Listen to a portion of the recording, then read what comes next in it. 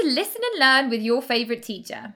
For more resources to support your learning, visit yourfavouriteteacher.com. Today we'll be discussing the character of Fitzwilliam Darcy in the novel Pride and Prejudice. Let's recall what we know then, shall we? Darcy is a tall, handsome, brooding man of quite some wealth and not a slither of charm.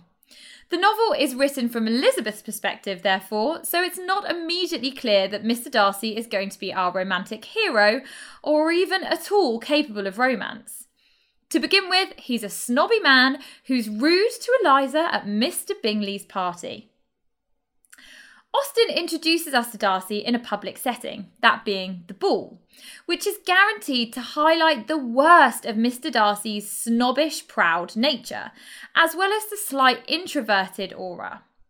Austen writes him as a realistic character, making him flawed and complex, but not necessarily all bad.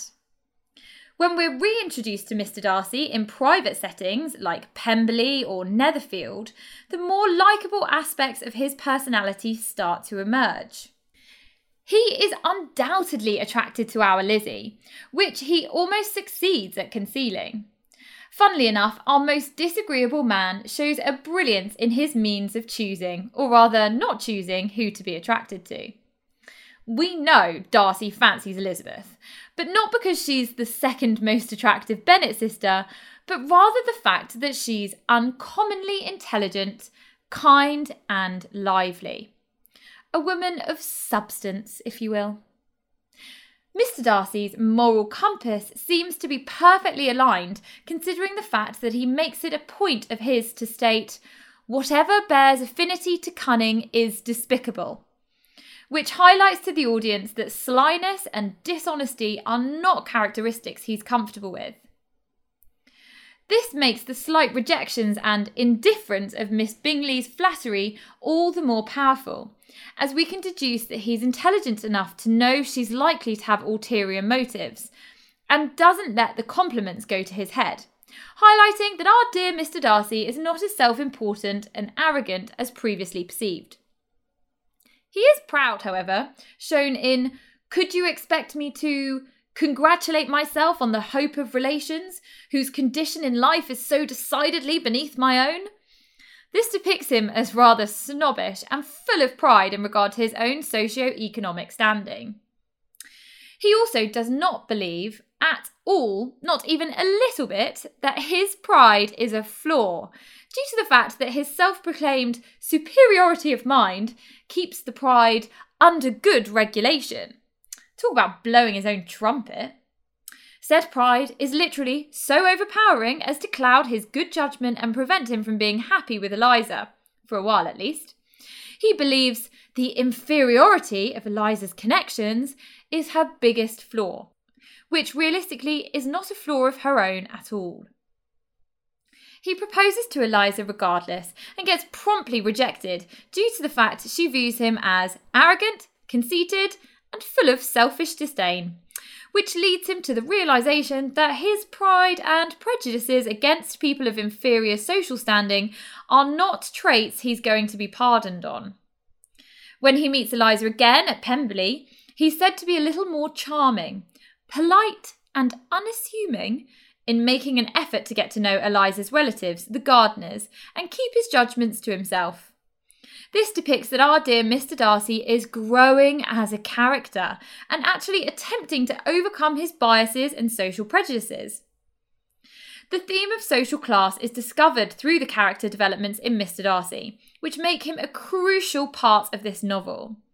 Austen uses him as a commentary on societal norms at the time, and eventually the idealistic version of what those norms ought to be.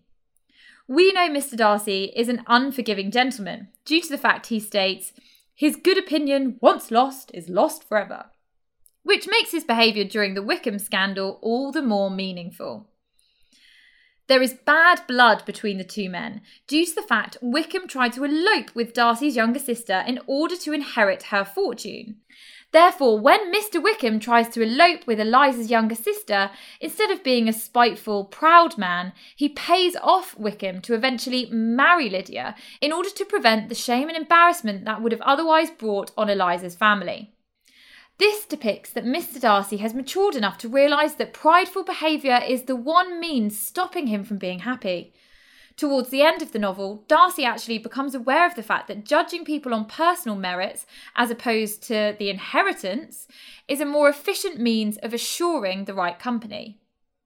He seems to really love the company of the Gardiners, which he previously seemed to take issue with, despite their inferior social standing. Whilst his character is often presented through the opinions of others, commonly interpreted as disagreeable and above his company, behind the scenes simultaneously, Mr. Darcy is continuously depicted as a generous fellow. He's said to give his money freely to assist his tenants and relieve the poor. The two contrasting views of arrogance and generosity create a complexity to Mr. Darcy, which gives him a really realistic aura. The accounts of the many characters within the novel are presented deliberately by Austen as sheer rumours and not actual facts. Due to the fact that the originator of our rumours is Mr. Wickham, who depicts Mr. Darcy as vindictive, jealous and cunning, the audience may begin to question the motives of Mr. Wickham. His account of how the conflict between him and Darcy began is soon completely disregarded as a lie, therefore removing any credibility he may have had to begin with.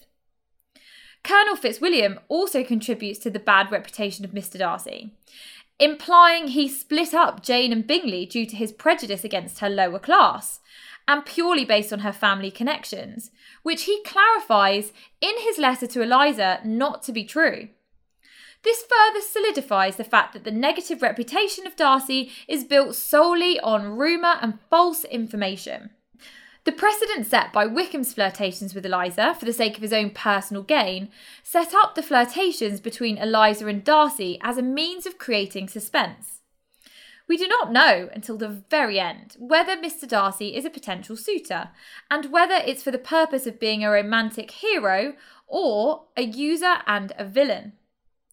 The important thing to remember with Mr. Darcy is that he's a contradictory, complex character who experiences loads of character development and growth throughout the novel, therefore balancing the good and the bad. So unless specifically instructed to, try not to focus on either side, but on his character as a whole. I'm Miss Meeks with your favourite teacher, and we've been analysing the character of Mr. Darcy in Pride and Prejudice. Visit yourfavouriteteacher.com for videos, worksheets and everything you need to exceed in your studies. Thanks for listening.